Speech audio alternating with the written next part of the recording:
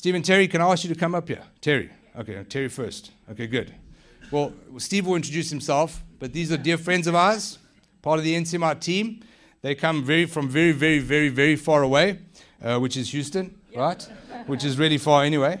This is Terry, by the way. Steve will be preaching this morning. We look forward to hearing what you have to say, and we want to thank you for blessing us with your time and just investing in us this whole weekend. Thank you. Thank you, Marco. It's been a pleasure to be here from Thursday night on to this afternoon. And we've been able to meet with some of your leaders, and Marco and Kat doing a great job with the eldership team. You're in a safe place, that is for sure. And you're going somewhere, that is for sure. They're listening to the voice of the Holy Spirit and taking you somewhere, and it's a wonderful thing.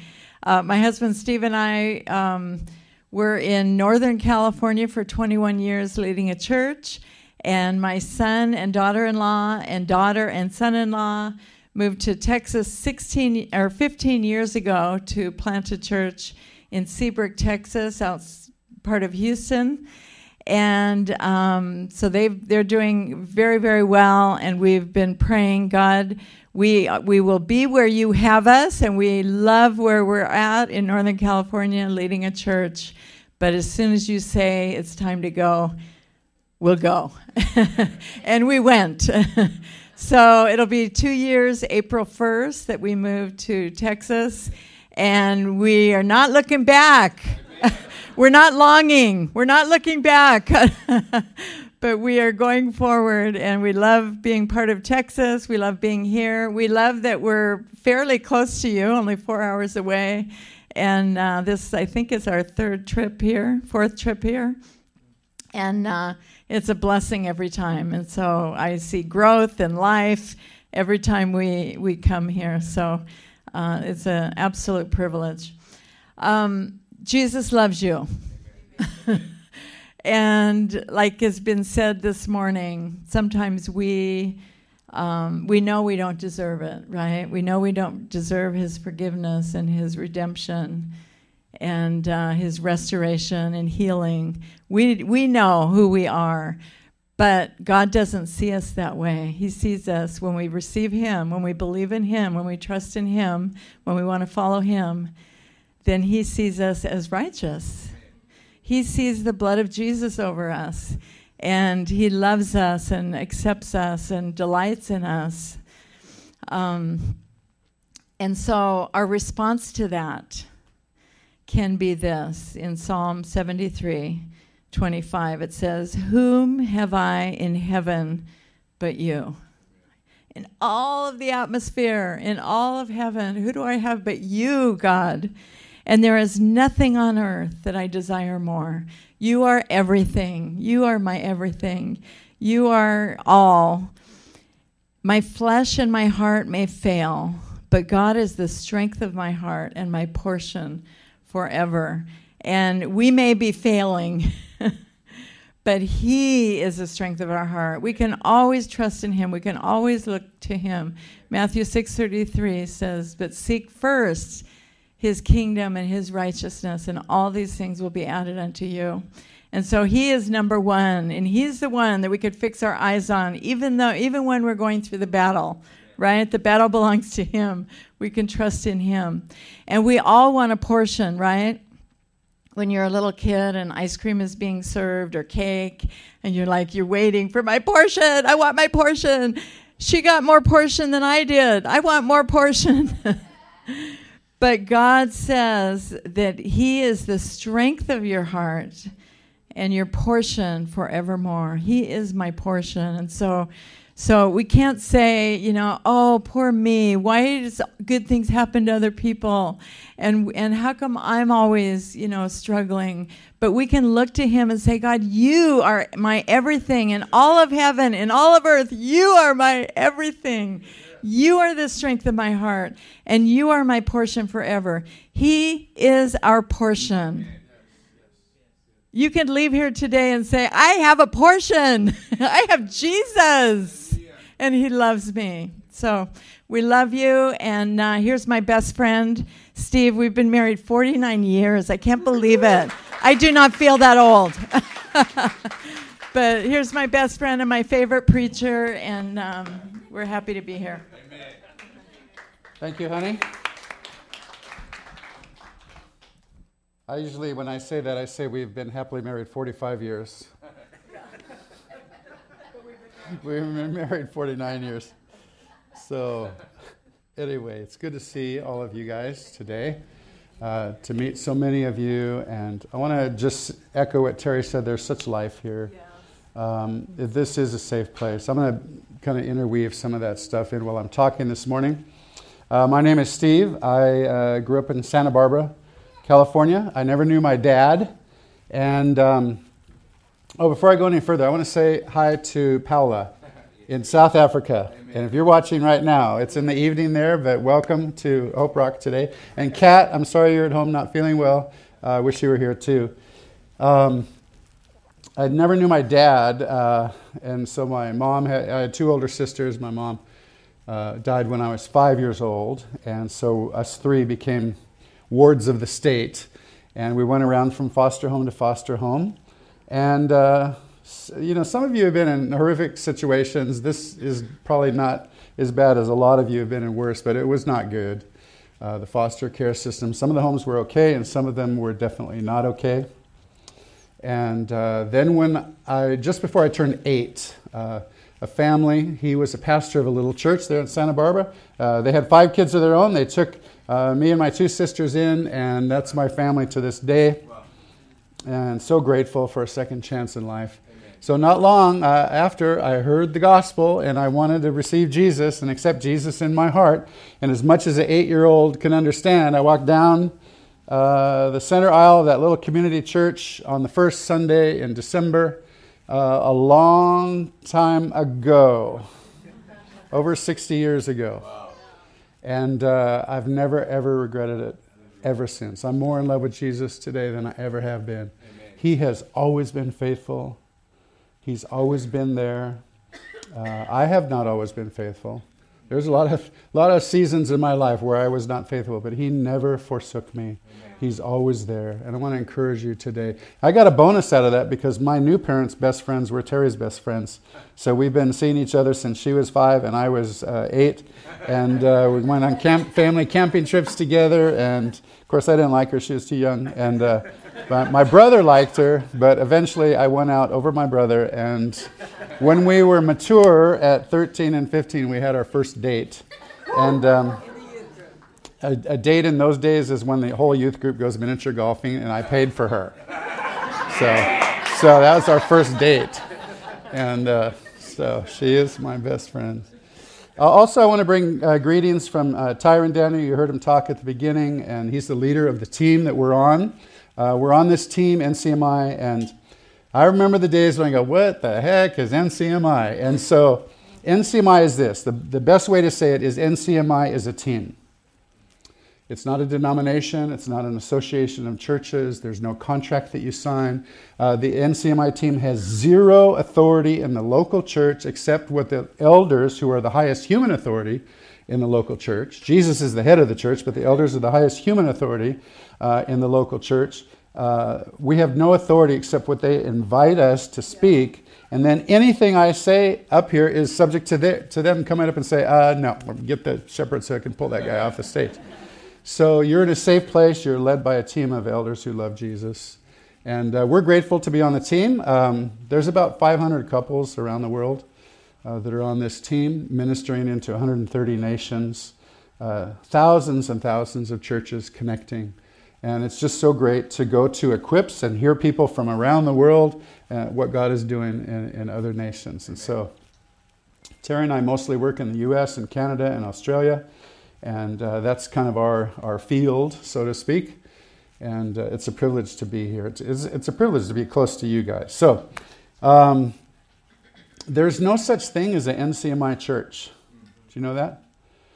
There are churches that partner with or connect to or relate to the team through the leadership. But the church has no authority. You see it in the New Testament. Every single church in the New Testament.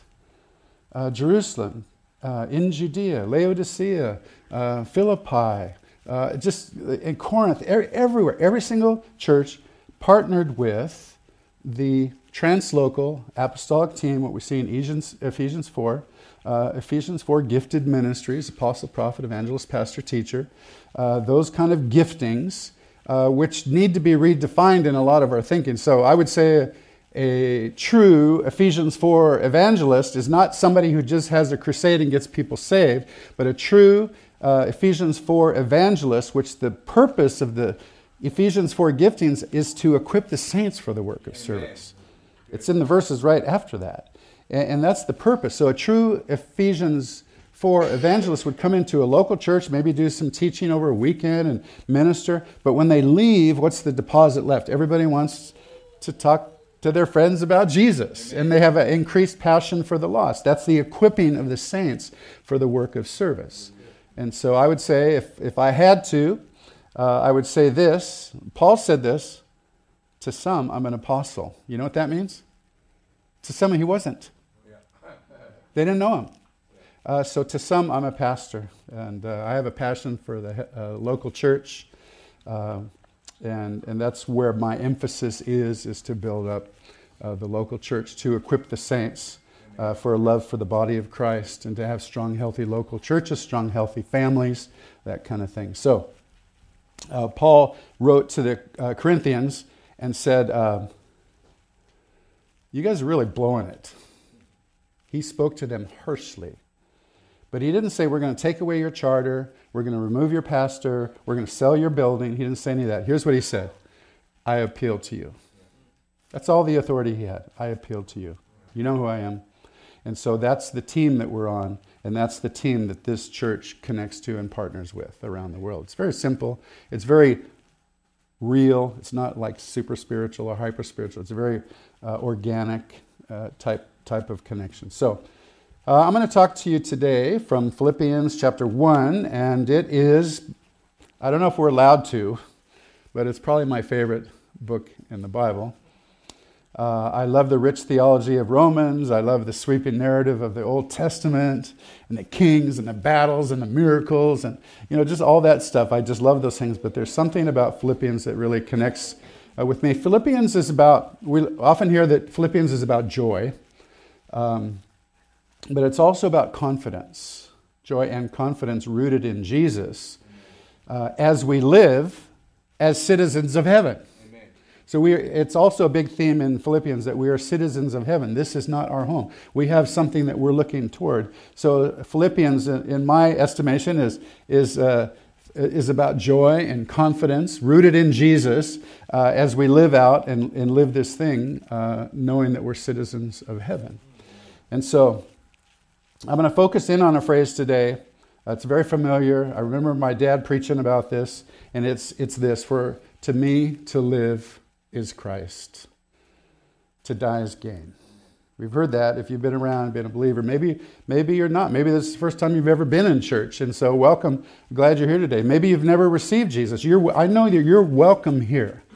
People that are searching and longing for something that the world doesn't fill. There's this void that nothing in the world fills, but only Jesus can. But this is a big phrase. When I was a kid, I didn't even know what this phrase meant. I go, to live as Christ, it's not even a complete sentence.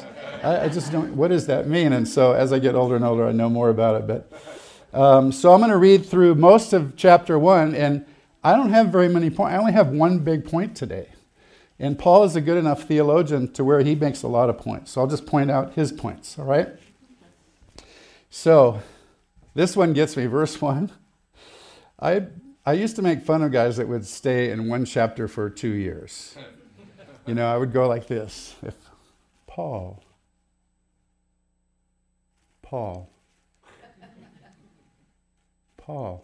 like this. I said, how could you preach for 2 years on one verse? Well, I preached a series, 77 Signs of a Healthy Church in Philippians. And so I did stay a couple months in verse 1. And now I have to make fun of myself. Paul, the first word there, his name used to be Saul. A healthy church has changed lives. Amen. Saul to Paul. That's fruit there. Paul and Timothy, we see team in ministry. We're working together. My main team is Terry and me, and we work together as team, and we're one in that. And all through Scripture, it's about team. Paul and Timothy, servants, servant-heartedness. We all have a gift. We use that gift to serve others so that God gets the glory. Servants of Jesus, it's always about Jesus. To all the saints, that's all the saints. I love how he addressed the saints first. The saints are not people that died 200 years ago that had 3 miracles happen to them. Everybody who is a believer in Christ and has submitted their life to him are the saints. And so that's who we are. And we are being equipped to serve him. So anyway, I could get... Oh, wait a minute. To the overseers and deacons. Overseer is the same word for elder. It's the same word for pastor. Elders, overseers, pastors. So I wonder if the elders and their wives would just stand up just for a second. Kat's not here, but this is the senior leadership team of the church. The guys are the elders, but the wives together with them, they elder together. That's just because they're a team. But the government is on the guy's shoulders, and every church in the New Testament is led by a team of elders. I wonder if the deacons and their wives are together here. Would you guys just stand up? So just look around. This is the leadership team of the church. And God has called them to such a time as this, to serve in such a place as this. This doesn't mean they're more spiritual than you. Amen. Because God has called many of you into business, into education, into medicine, into the arts. And the most holy place you can be is where God called you. Amen. So they're serving Jesus right now in this capacity. Thanks, you guys. And appreciate you. Yes. So, now we've been here 4 times, and every time we see a snapshot of this church doing this. Amen. Growing. So, to the overseers and deacons, grace to you and peace from God our Father and our Lord Jesus Christ. Verse 3, I thank my God in all my remembrance of you, always in every prayer of mine, for you all making my prayer with joy, because of, here's what Paul is saying to the church of Philippi, because of our partnership in the gospel. He was partners with the church of Philippi that he planted and remained connected to. He had no control over it, but as a father, he spoke into the life of the local church. And so that's why this church is partners in the gospel with a team similar to Paul and Barnabas, Paul and Silas, Barnabas and John Mark, Timothy and Titus. There's all kinds of apostolic teams. There's 25 or 30 different apostles mentioned in the New Testament, and that just means sent ones. It's the Greek translation for sent ones. If you want the Latin translation for sent ones, it has modern day word is missionary. And in the first century, they were specifically building up the saints, equipping the saints for the work of service and planting new churches. That was the pattern we saw. It's morphed a bit for people that, and technically we're all sent ones. We're all supposed to leave those doors and go out onto the mission field, right? Amen. So, I am sure of this. This is verse 6. I am sure of this, that he who began a good work in you, he's talking to the church at Philippi, but I'm going to say this to you today. I am sure of this, that he who began a good work in you, Hope Rock Church, will bring it to completion, will mature it in you, will grow it in you. Amen. How long? Until the day of Jesus Christ. It is right for me to feel this way about you all because I hold you in my heart, for you are all partakers with me of grace, both in my imprisonment. He was in prison when he's writing this. The theme is joy and confidence rooted in Jesus. And in the defense and confirmation of the gospel. For God is my witness, how I yearn for you all with the affection of Jesus Christ. And it is my prayer. If you don't know what to pray for somebody, pray these next verses over people that you love. It is my prayer that your love may abound more and more with knowledge and all discernment, so that you may approve what is excellent. I love that word excellent and excellence. I'm just letting it hover there over the leadership because we had a laugh about that this week. And so be pure. I'm a little cheeky sometimes. I'm sorry. Whenever I say something really weird and you go like this, I'm probably joking. Okay? So just remember that. And if you didn't get it, there's no laughs. I'll have to explain it. Sorry. So, with all, I was on excellence. So be pure. Be pure. You know what purity is? 100%. 100%. God's calling us to be pure and blameless. Yeah. Well, I used to be a teacher many years ago, and, kids would get an A if it was, 95 or above, 96 or above, or something like that. So you go, oh yeah, I got an A. I got 99%. That's not purity as far as what God's looking for. What if I told my wife, honey, this last year, I have been 99% faithful to you. That's an A, right? That's really good, right? She would go, no, like this. And we go to God like saying, God, I'm pretty good. I'm mostly good. Like this. He's calling us to live righteously and live for him. So, okay. Pure and blameless for the day of Christ, filled with the fruit of righteousness that comes through Jesus Christ to the glory and praise of God. And just about that phrase, for to me to live as Christ, we're getting there. I'm not going to say much today about the dying part. I'm not going to say much about the dying part. Because I'll tell you the end of today, dying's the easy part. Living for him is the hard part.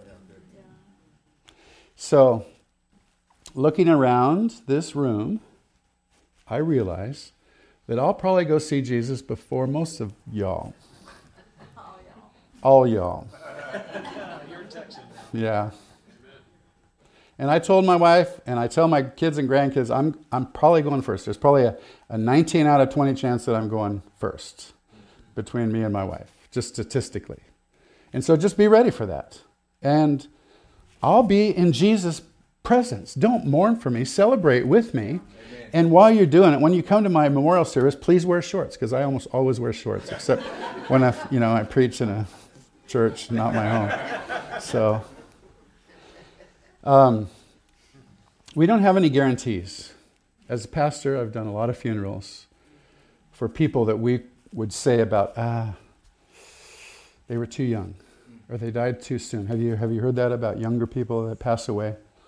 I had a friend who was a pastor in the town where we were, and his sister was 45 years old, and she had passed away, and I had coffee with him a little bit later, and I said that. I said, 45 is too young. And he looked right at me, and he said, 95 is too young. Wow. We weren't supposed to die. Yeah, that's good. Death is a result of sin in this world. Yeah, good. That wasn't God's intention for us. And he found a way to redeem us and purchase us back so that we can live with him forever. Okay. But this world that we live in is not it. Yeah, it's just a way station for us as believers. Yeah. So, sorrow does last for a night, but joy comes in the morning. In his presence is fullness of joy. It's Jesus, Jesus, Jesus, always about Jesus. So, a couple quick things about myself. Just to illustrate about this. God's called us to be a living sacrifice. We see that in Romans 12. I urge you, brothers and sisters, by the mercies of God, to present your bodies a living sacrifice, wholly acceptable unto him, which is your reasonable worship or spiritual worship. So our lives presented as a sacrifice, a living sacrifice, is our worship to him, our whole life. It's just not the singing. That we call that worship, but we understand that's not just worship. It's our whole life. It's our work. Martin Luther said a Christian shoemaker is not somebody who stamps a little symbol on their shoes. A Christian shoemaker is somebody who makes good shoes, representing the excellence and goodness of God.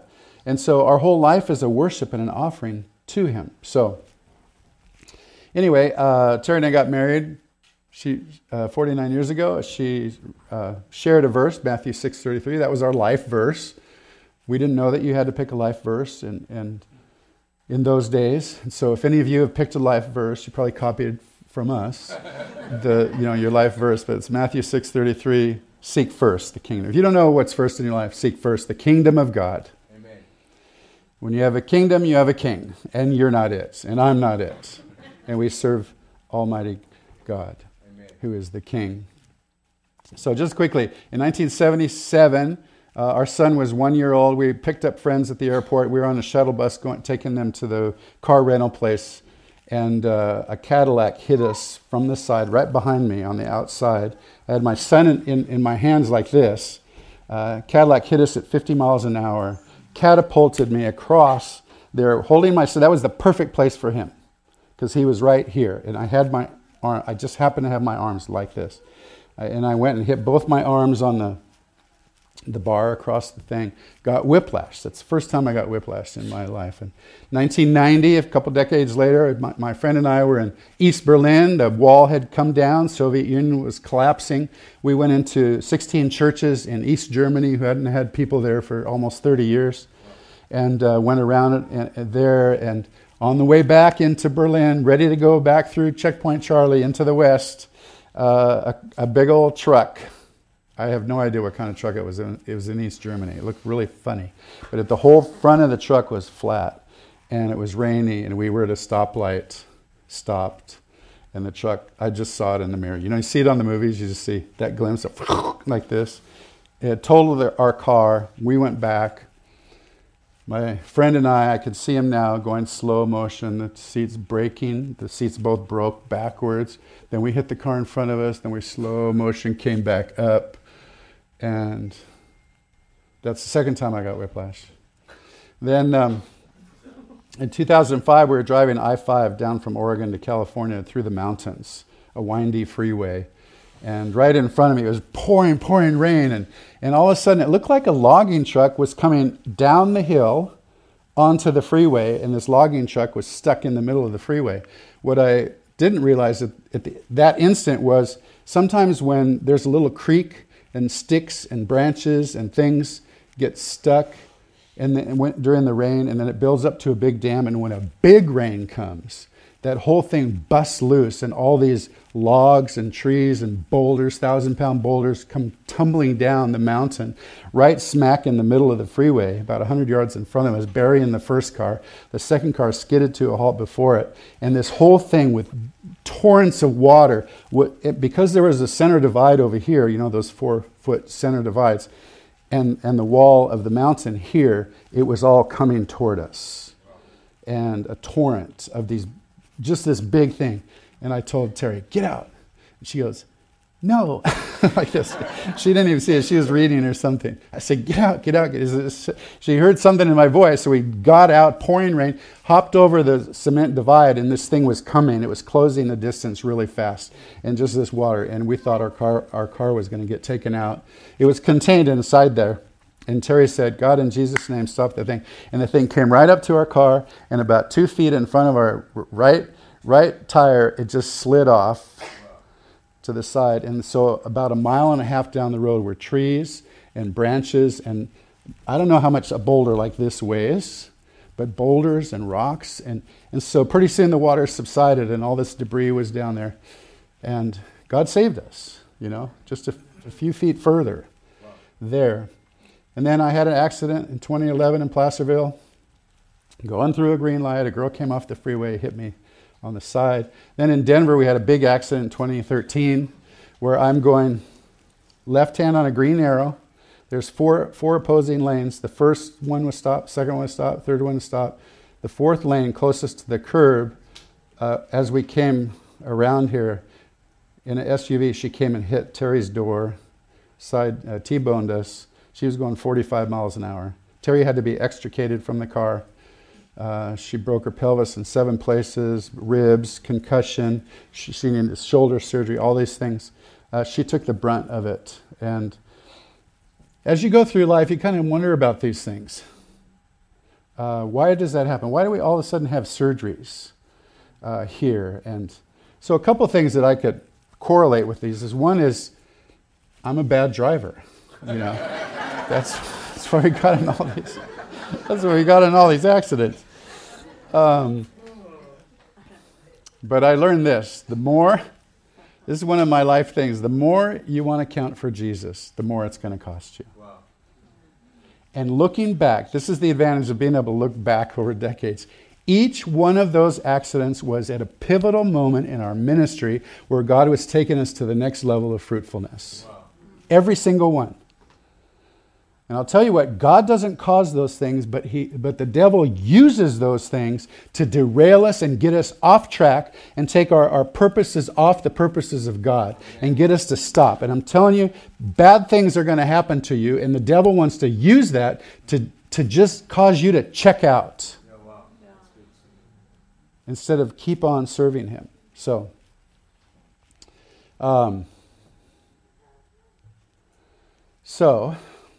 back to Philippians. We're down in verse 18 now. Paul says this, "What then? Only that in every way, whether in pretense or in truth, Christ is proclaimed." This is what he says. "And in that I rejoice. Yes, I'll rejoice, for I know that through your prayers and the help of the Spirit of Jesus Christ, this will turn out for my deliverance." So Paul's in prison. "And it is my eager expectation and hope that I will not at all be ashamed, but that with full courage, now as always, Christ will be honored in my body, whether by life or by death. For to me to live is Christ, and to die is gain." Like I said, dying's the easy part. Living for Jesus is the hard part. So I'm going to switch back to the NLT instead of the ESV and back up so the same verses. Verse 20, "For I fully expect and hope that I'll never be ashamed, but that I will continue to be bold for Christ as I have been in the past, and I trust that my life will bring honor to Christ whether I live or die." Wow. So the Holy Spirit had told Paul when he got saved that you're going to suffer. I'm going to show you how much you're going to suffer for my name's sake. How do you like that for a calling? The Lord appears.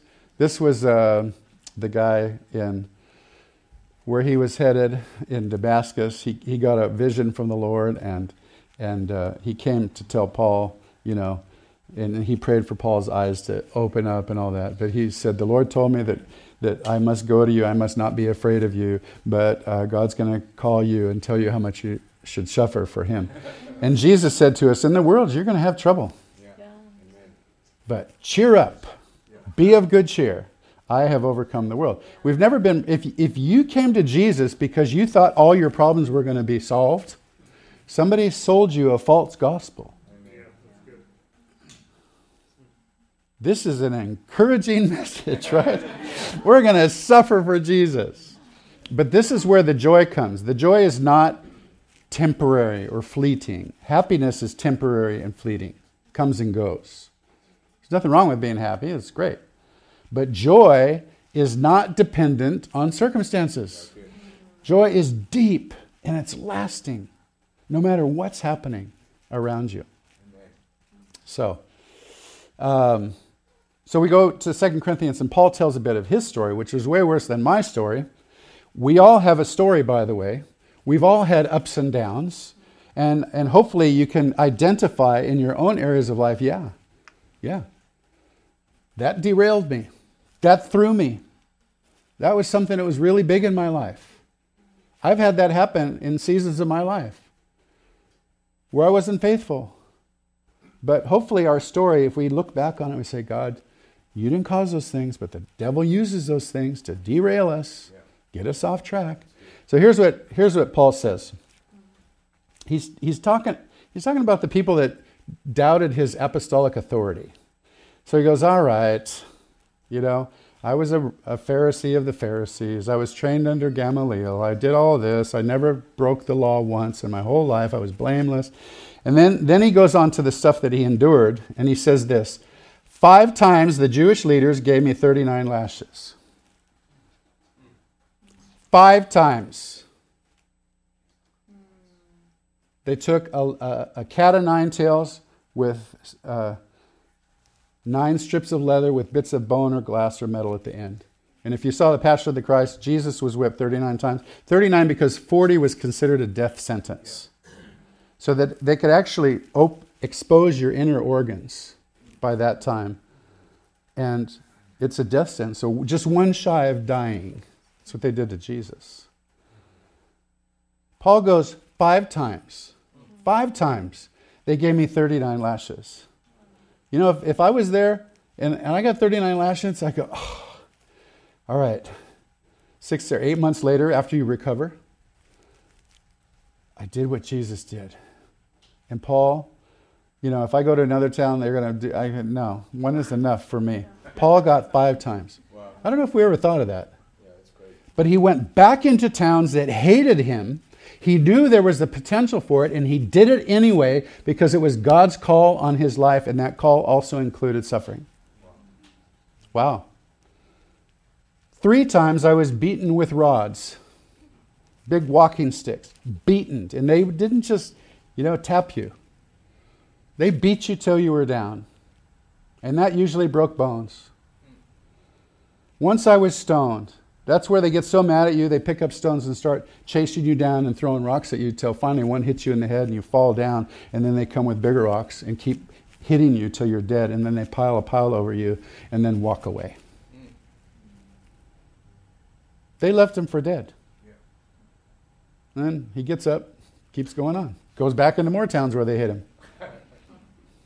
Once I spent a whole night and a day adrift at sea. I've traveled on many long journeys. I faced danger from rivers and from robbers. I faced dangers from my own people. You ever been rejected by your friends?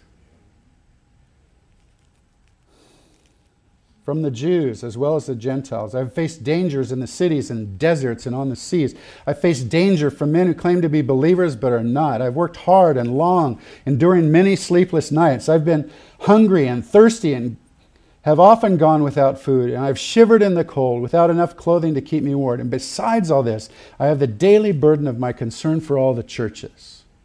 Now, my story is not anywhere near Paul's, and I would wager that none of your stories are anywhere near that. Yeah. But Paul said it's worth it for the sake of Christ, for the advancement of his kingdom. How is it worth it? Well, he told us 2 things. But if I live, I can do more fruitful work for Christ. So I don't really know which is better. I'm torn between 2 desires. I long to go be with Christ, which would be better for me. But for your sakes. And this is when I said I'm cheeky. I could hear Paul saying like this. I like to do the work for Christ, but for your sakes, I have to stay here instead of going to heaven to be with Jesus.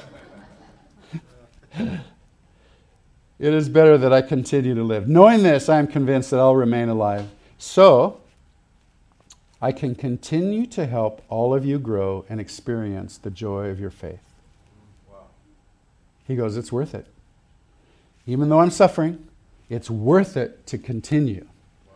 My prayer is that we will have that same attitude in the stuff that God has called us to do. Yes, it's hard. Yes, we'll suffer. But it's worth it for Jesus' name. If I could just bring one more person to heaven with me, it's worth it. Amen. And when I come to you again, you will have even more reason to take pride in Christ Jesus because of what he's doing through me. So here's the main point today. Here's the main point. Paul invites us to join him on this journey of living for Jesus. He says, do this with me. And so here's where we have joy and confidence rooted in Jesus as we live as citizens of heaven. And so, any of you know any South Africans? So I know a few, and they're my friends. And but they, even though they speak English, some of the words aren't. I think Paul must have been South African because he says the word must. Americans don't really like the word must. Like in such graciousness, they say, you must come and visit us. And in my American brain, I'm going, must I? Like this. So Paul says this. He says, above all, you must live as citizens of heaven. And when we understand that we are citizens of heaven, not citizens of this world, we take off our American hat, which I love. I serve this nation in the Army, and I still get teary-eyed when a competent person is singing the Star-Spangled Banner. And that was a joke. So, okay. Stay with me. But America is not the kingdom of God. America will not last for eternity. But His kingdom will last forever. And that's where we are citizens. So we take off our American hat, which we love this nation, and we put on our kingdom hat, and we say, Jesus, you are king, and I am not the king. But when I was born, you put me on the throne of my heart. And you said at some point you're going to realize that you want to willfully vacate the throne in your heart, step aside, and invite Jesus to be on the throne in your heart. And that's the good news, and that's the gospel. And that's why Jesus came here to die for us. And that's why the Scriptures foretold that He would be born in Bethlehem and that He would live a sinless life and He would die for our sins and He would rise again on the third day. That's the gospel. That's the good news. We don't live for a who. We don't live for a what. We live for Jesus. Amen. That's good. Well, Jesus is a who, but you know what I mean. An earthly who. We don't live for an earthly who. That would be weird. So, or a good Dr. Seuss book. So. He continues in verse 27, conducting yourselves in a worthy manner of the good news about Christ. And that's the gospel, which brings us back to the church. You know, in the New Testament, there's only two expressions of the church. The church is the church universal, all believers from all time. Everybody who's submitted their knee to the lordship of Jesus Christ, they're going to be in heaven forever. And that's And the Bible says there's going to be people from every nation, every kindred, every tribe, every tongue. God has always been about diversity and differences and celebrations. Amen. It's always been about that. Just the richness of His creation. The only other expression of the local church, the church in the Bible is the local church. Local gatherings of people, led by a team of elders, worshiping God. In Acts 2:42, they devoted themselves to the apostles' preaching, the breaking of bread and fellowship, and to prayer. That's the only other expression. And so, back to the church. Then, he says, whether I come and see you again or only hear about you, I know that you will be standing together, unity, with one Spirit, unity, with one purpose, unity, fighting together, unity for the faith, Amen. Which is the good news. I'll tell you what, you have to fight for unity. It doesn't just happen. You have to work through relational differences, difficulties, so that it happens in the home. You work through those things. You come out stronger on the other end.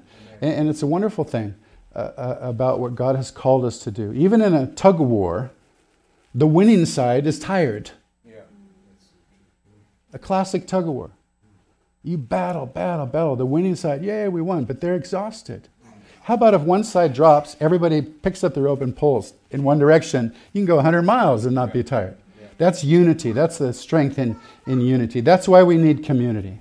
Good. This is a local community of believers who love you, who know you, and who you know them, and we're accountable to one another, and we're for each other. And that's why you need to be in a home group, honestly. This church is now too big for you to know everybody as best friends. It's too big. But you do need to have a gathering of people who you know their names, you know their kids' names, you go to the soccer games, and you just do life together, and then you have a greater sense of community with who we are here. That's why we call it a body of Christ. So that's why we call it the family of Christ. This is a big deal. Verse 28. Don't be intimidated in any way by your enemies. This will be a sign to them that they're going to be destroyed and that you're going to be saved even by God Himself. For you have been given not only the privilege of trusting in Christ, but also the privilege of suffering for Him. Hopefully this is a stirring message, a sobering message, but ultimately encouraging. We are in this struggle together. We're doing this thing together, serving Him. It's going to happen until the day of Jesus Christ. In our home group that we have in our house, I was talking about this idea, and we have a friend, a great guy named Arnold, and he said, yeah, I'm getting my life together. Came back to Jesus, and I'm wanting to play worship music on the way to work. And instead of listening, he called it the noise. Yeah. That's a great descriptor. There's a lot of noise out there, a lot of things vying for our attention. He goes, I'm going to drive to work. It's a good 45-minute commute. I'm going to play worship music. He said the first day he turned the worship music on, the truck in front of him spit up a rock, and he got a chip in the window. Like this. The next day, turned on the worship music, another chip in the window. The third day, another chip in the window. And he goes, he's thinking, his mind says, I'm going to turn this worship music off. But he didn't. He pushed through. Despite his circumstances. We're in this struggle together. The devil will oppose you in little things and in big things. I have another friend recently, his name is Jack. He suffered from aggressive cancer. He was this quintessential, white-haired, leathery tan, soul patch, 65-year-old surfer. Fit as a fiddle. Got cancer in 3 months. He passed away. But right before he passed away, his wife sent us a picture in the middle of the night. It's a grainy, dark picture. You could see him lying down on the couch. Worshiping Almighty God. We've had so many friends. That's the most difficult thing for me was conducting funerals. Friends in the church, family. But there's something about when family loses an adult child. And I know losing any child is a tragedy. We had a family who lost an adult child and she was pregnant. They lost the daughter and the granddaughter. And yet at the memorial service, they're in the front row, worshiping God.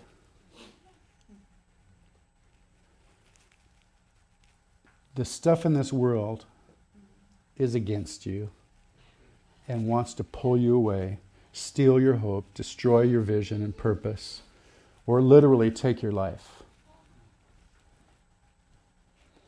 We have so many friends in ministry that are leading churches. And I'll tell you what, they're not any more special than anybody else, but that's their job. We don't believe in a triangle where the pastor's the pinnacle, the king of the castle, the big kahuna, the head honcho, and the people are down here supporting everything. We don't believe in this one, too, where the poor pastor's at the bottom holding the whole church and all the people are telling them what to do up here. But we believe in a triangle going forward, just like Paul said, come follow me as I follow Christ. Amen. So this whole church is like a arrowhead going forward, and the point of the arrowhead is the lead couple there. Tucked in right behind them are the elders and the deacons right behind this big solid team. But then you have the shaft of the arrow. Then you have the feathers. And then I learned the fletchling. Anybody already know that? The little notch at the back. Here's the thing. If I took that arrowhead and threw it at you, it might nick you. It's not going to do any damage. But you take that arrowhead with the weight of the shaft and the stabilization of the feathers and the notch, and that whole thing, listen, is moving at the same speed. Yeah, that's good. All of us together are moving forward, wherever you are in the apparatus. But with that weight behind, then that arrow becomes lethal. Does that make sense? And that's the journey we're on together. Amen. So, when you're at the point, we have friends that take hits, and yet they remain faithful. I know of business owners who put Jesus first in his kingdom, and they suffer financial consequences because of it, because they're ethical, and they do things correctly and rightly. And I know of students who love Jesus, and they're ostracized. They're not invited to the cool parties. They're made fun of. We don't live in a nation where they're killed, generally. But other nations right now around the world, young people are being killed for their faith in Jesus. And I know of family members continuing to serve Jesus.